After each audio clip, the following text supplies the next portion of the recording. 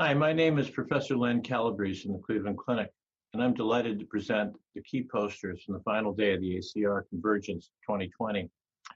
I'd like to thank those who have watched our highlights over ACR. For those who haven't, you can catch up on the whole convergence on cytokinesignaling.com or on YouTube at Cytokine Signaling Forum. There were two posters of interest in SPA, including psoriatic arthritis. So I'd first like to highlight Professor Atul Deodar's study of the one-year effects of UPA in patients with AS. So we know that already in short-term studies that UPA was beneficial in NSAID IR patients with AS. So this is an interim study to report an efficacy and safety through 1 year.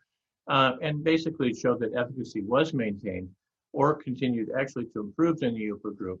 And patients switched from placebo to UPA for rescue showed similar speed of onset and magnitude of response as those initially randomized to UPA. There were 14 SAEs observed with 15 SAEs leading to discontinuation. No serious infections, active TB, MACE events were reported. So no red flags there. So at this juncture, we see that UPA 15 is showing some promise for sustained and consistent efficacy over 1 year with no new safety signals. So we look forward to longer term and larger studies. The next poster I'd like to highlight is from our steering committee chair, Professor Ian McInnes. Study analyzed the efficacy and safety of UPA versus placebo and ADA in patients with active psoriatic arthritis. This is a really interesting space because JAKs are now robustly moving into the PSA space. So this examined the efficacy of UPA versus placebo and ADA in patients with PSA with prior intolerance to one or more biologic DMARDs. So, a robust group, tough group. So at week 12, ACR rates were 70% with UPA 15, 78 with 30 versus 36% with placebo and 65% with ADA. So robust responses for the joints, the ACR 20. A greater proportion of patients achieved ACR 50 and 70 with UPA 15 and 30 versus those comparator groups. And improvements were observed in the 15 and 30 UPA versus placebo for all multiplicity controlled secondary endpoints. UPA 15 and 30 versus adalimumab was superior for the HAQ-DI, reliable PRO, and UPA 30 versus ADA for pain. So there's a lot of granularity in here. And again, once we move into the psoriasis, psoriatic arthritis space, there seems to be a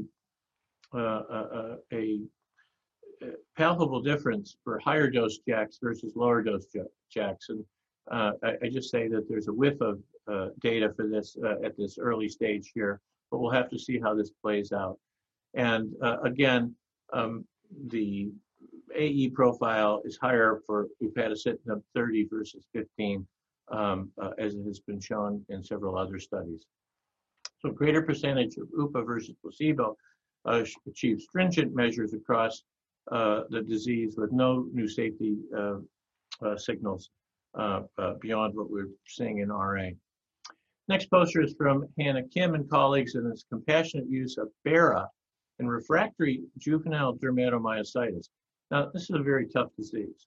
Whether it's classified as an orphan disease or not, I'm uncertain. But it has traditionally been associated with a high burden of morbidity and even mortality. So this was a compassionate use study of BERA in refractory juvenile dermatomyositis. It was only 4 patients, and they received a robust dose of 4 to 12 milligrams a day. So these are juveniles, and it's a higher dose than what we're used to. There are ACR EULAR juvenile dermatomyositis response criteria. And there was a mean total improvement of this, of 60.6, with 2 patients classified as having major improvement. I'm not, I don't have a granular familiarity with this, but recognizing major improvement is good. These 3 patients had reduced prednisone dosage, which is often the Achilles heel in treating JDM, and interferon biomarker that's been identified in this disease, and probably part of the preclinical rationale for their use, decreased, and no serious adverse events. So this is promising, and we look to larger studies to see what is happening.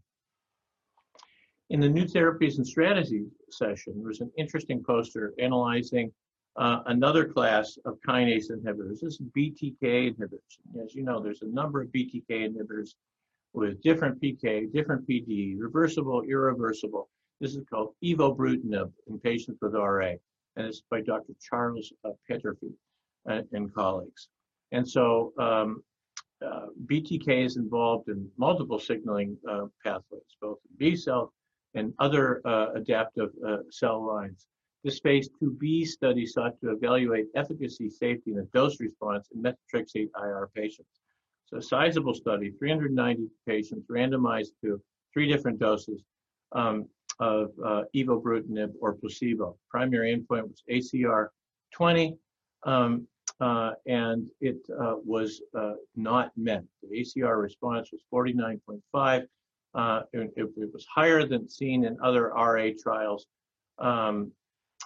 and no dose response was observed, and was well tolerated. So evobrutinib failed to meet its primary endpoint.